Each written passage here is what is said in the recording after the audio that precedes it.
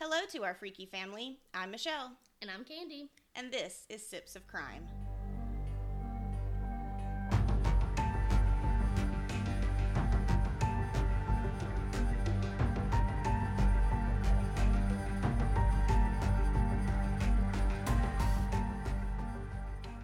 Welcome to episode 2, everybody.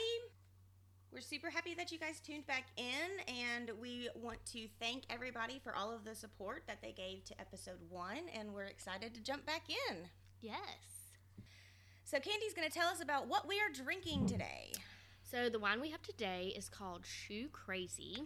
It's a sweet red wine with chocolate and strawberry notes. And apparently, in 2013, Gwen Hurt lost her corporate job and was in a car accident days later. With a year of physical therapy ahead of her, she made the decision to launch Shoe Crazy Wine instead of succumbing to depression.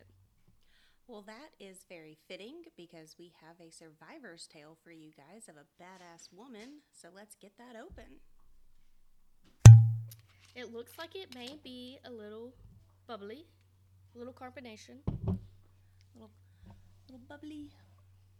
Cheers. Oh, that's sweet. It's good. I definitely taste the chocolate. Yes. I don't taste really any strawberry.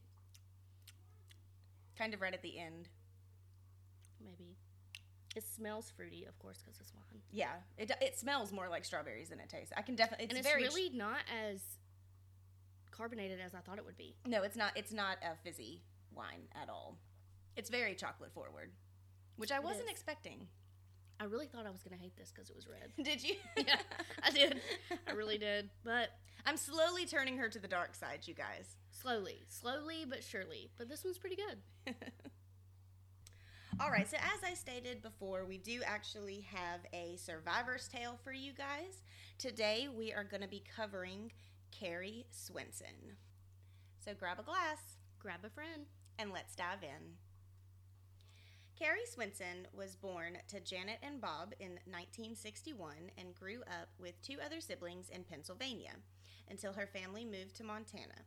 While her mother was working as a nurse and ski patrol volunteer, Kari took up skiing while she was young and fell in love with the sport. By 1984, at the age of 23, Kari had become a biathlete. Now, I had to look this up because I had absolutely no idea what that was. I've never even heard of the word. Yeah. So please enlighten me of what that is.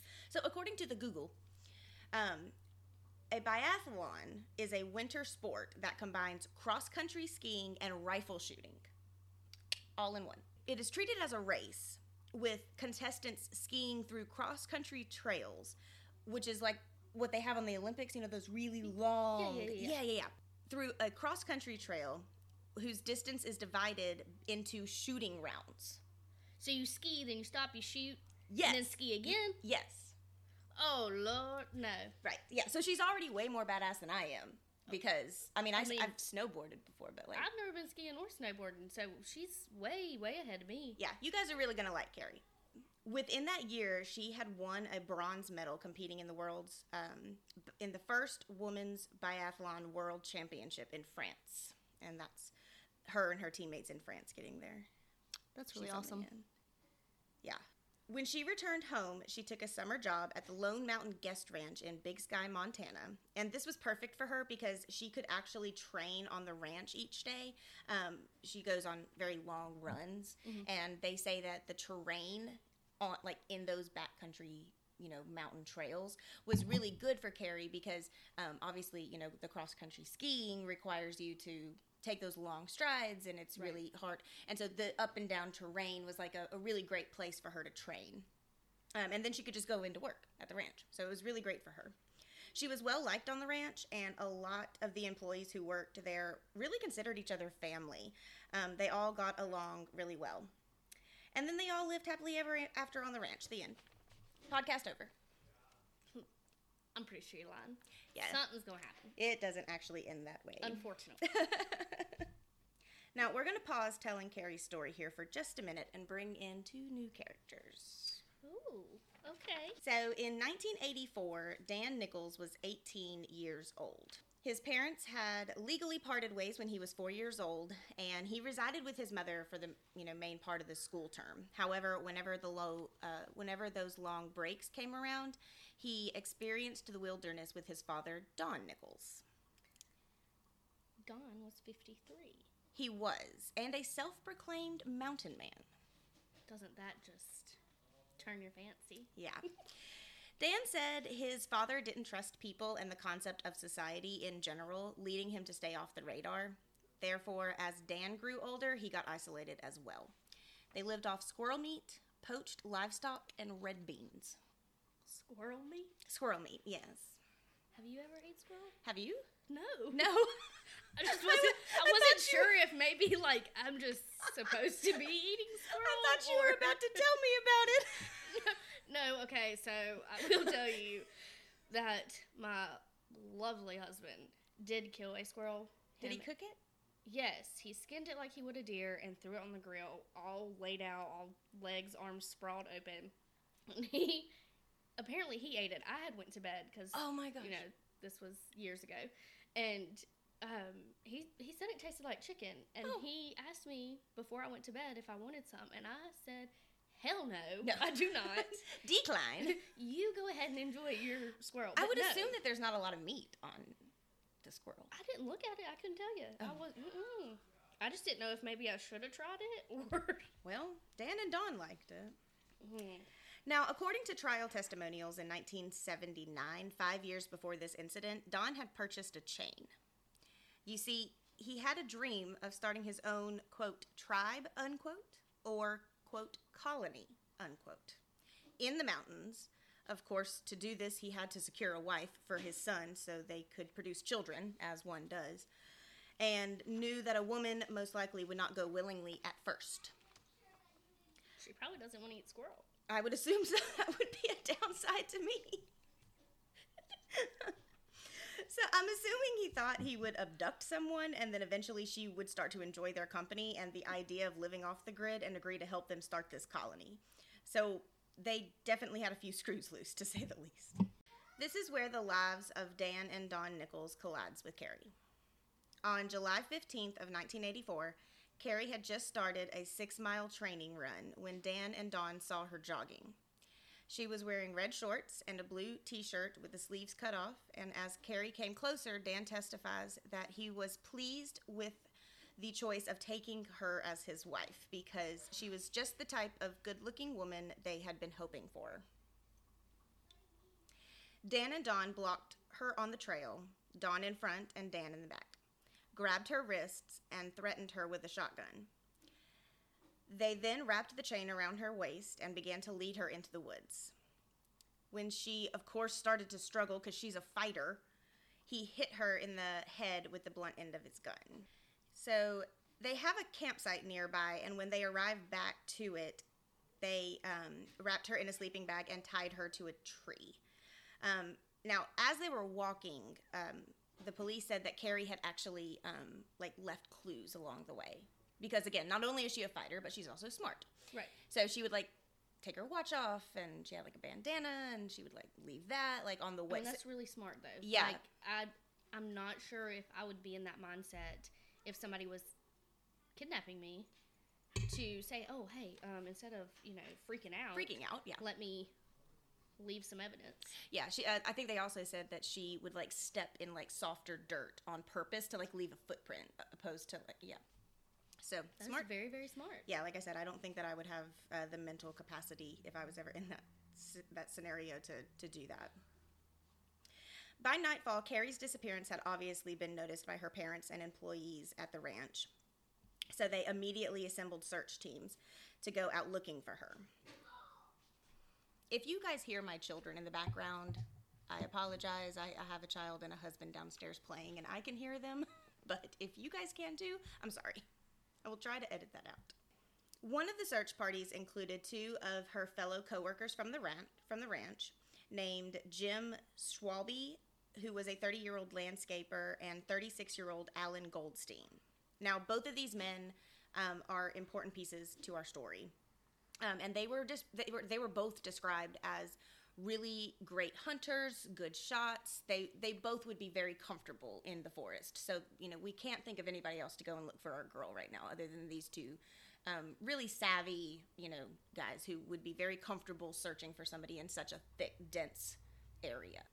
They ended up getting split up from each other around 7:30 a.m. the next morning after Kari's abduction, when Jim hears a gunshot ring out from the woods.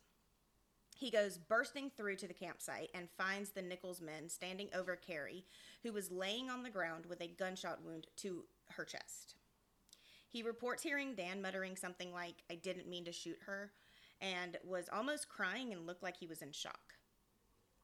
At that same time, Don pointed his gun at Jim, who retreated back into the forest to go find help when Alan arrives. Now, we're going to like Alan a lot too, because he draws his weapon, points it at Don, and says, "Drop your weapons.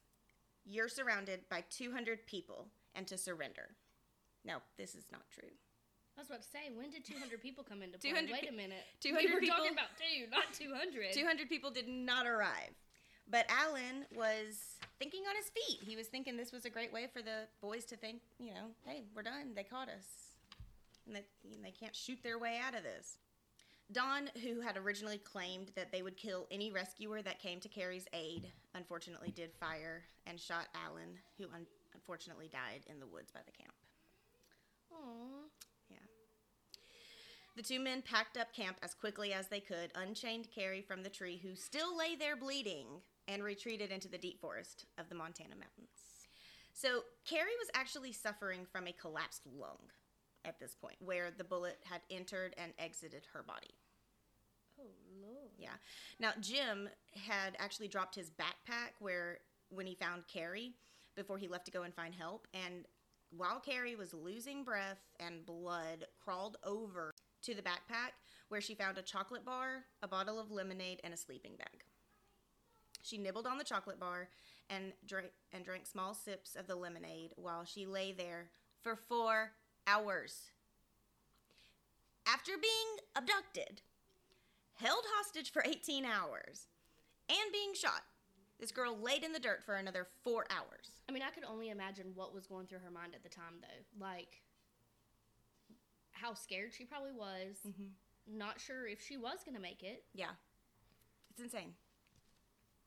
So, at 11:55 a.m., rescuers found Kari and brought a helicopter with them, where she was airlifted to safety, and again, because she's a badass, she survived. It took local authorities 4 months to find Dan and Don, but when they did, they were arrested in December of that same year and went without a fight. Did you know they were only 2 miles away from the campground where everything happened? What idiots. Yeah, right, that's what... They didn't even make it 2 miles in the 4 months that they were supposedly... They were literally found hiding at a campsite less than 2 miles away from the highway. Dan was sentenced to 10 years in prison for kidnapping and assault. He was released from prison in 1991, though he's been in and out of trouble with the law several times since then. Don, who they concluded to kind of be the ringleader of the two, was sentenced to 85 years for kidnapping and for the murder of Alan. Unfortunately, after spending only 32 years in prison, he was released on parole in 2017 at the age of 86. So these disgusting flea mites are out. And let's just say that I hope that you get paper cuts every day and that you're both living miserable lives. And one of the only reasons that Don was even granted parole was due to the parole board took into consideration his clean jail record. Yeah, because, everything he did before that. And his completion of anger management and life skills in jail. Great. Probably needed some of those after living in the mountains. Right, so let's just make it okay to release him, all because, we have a clean record in jail. He's been good. And we did anger management. We know our life skills. Yes. We can go out in public. He hasn't committed murder since. No. So that's him. He looks creepy as hell. He is. He does. I mean, even at, 85? 86. He had to have been a very creepy looking man when she was abducted. Yeah. So some interesting facts about this case before we wrap everything up. So, of course, the media had a field day with this case and the manhunt before these dirtbags were found. I guess the idea of these men living off the land and in the woods intrigued people. They were referred to in the media as, quote, mountain men, unquote, quote, rugged, unquote, and, quote, survivalist, unquote. One article in Esquire even painted them as, quote, rowdy mountain men trying to snag a wife, unquote. This is simply nothing less than disrespectful to Kari. Yeah. Because these men are murderers. That's all they are. They're not... They were gonna snag her and keep her against her will. Right. That's not okay. Yeah. And, I mean, apparently a lot of people were just so intrigued by these two men who were living off the land and were able to survive, blah, blah, blah, that, like, the murder and kidnapping really got, like, just swept under the rug in the media. And this pissed Kari off, as it should. Yeah. So Alan Goldstein is dead because of these disgusting people. Not to mention Kari, who thankfully made a full recovery, was scarred for life by these events and still has painful shrapnel in her chest. Still, to this day.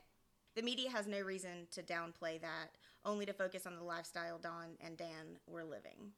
Kari's mom actually wrote a book, and this was the first time that Kari really opened up to any type of media outlet about it. And I think that, she probably felt really comfortable to tell her mom the story because, her mom was like, obviously, your mom's your biggest fan. Right. And so... And you got to tell somebody. Yeah. Like, you can't keep all that bottled up. I mean, I'm sure she talked to her friends about it. Right. But to, like, sit down with someone and tell them every detail of everything you went through, that's got to be someone, you really, really trust. Yeah. And to open up a paper, especially in your, hometown, and to see your story plastered everywhere, and really not a lot of information about you, but mainly the information is about this Dan and Dawn person who you obviously are scared of and, know how bad of people they are on. They're being painted as these savvy men.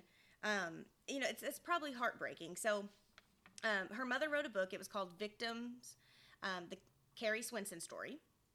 And it was published in 1989.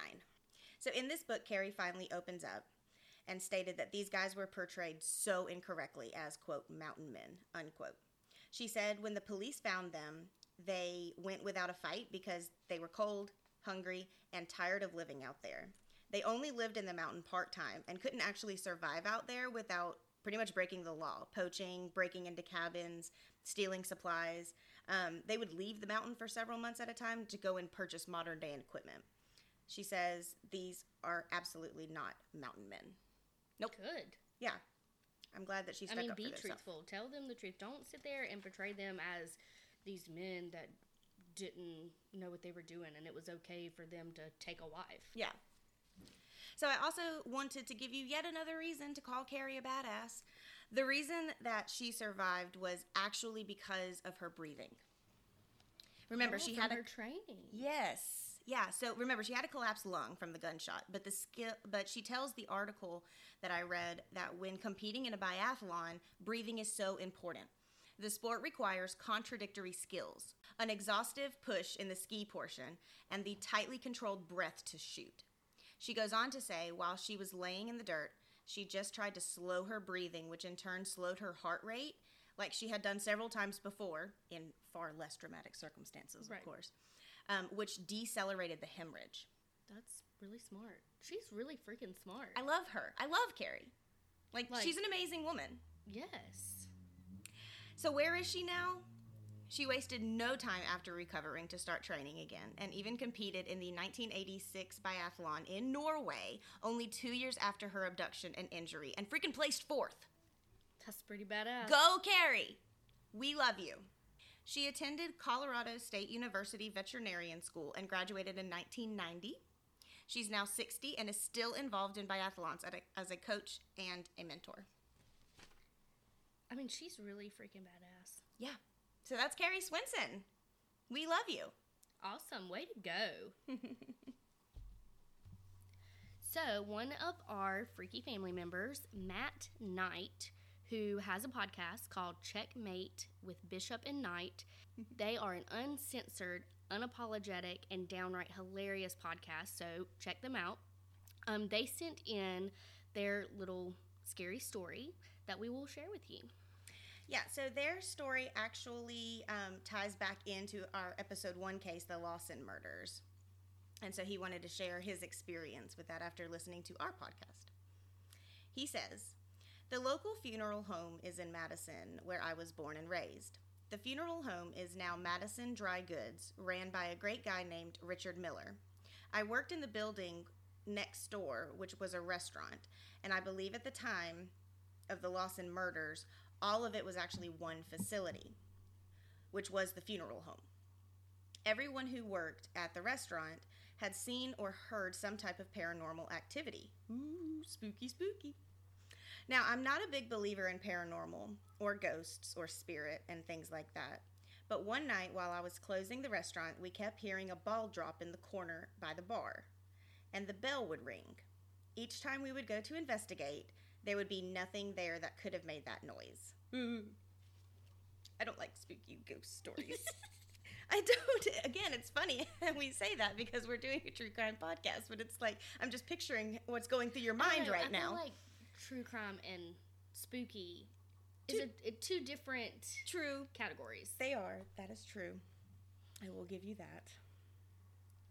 Several ladies had reported seeing children dressed in 1920s clothing, and I was washing my hands one night in the men's room, and the door has a spring hinge to it that makes sure it stays closed. And when I was washing my hands, it slammed back open out of nowhere. And on a completely separate night, I saw a woman in what I would describe a 1920s farmer's wife dress.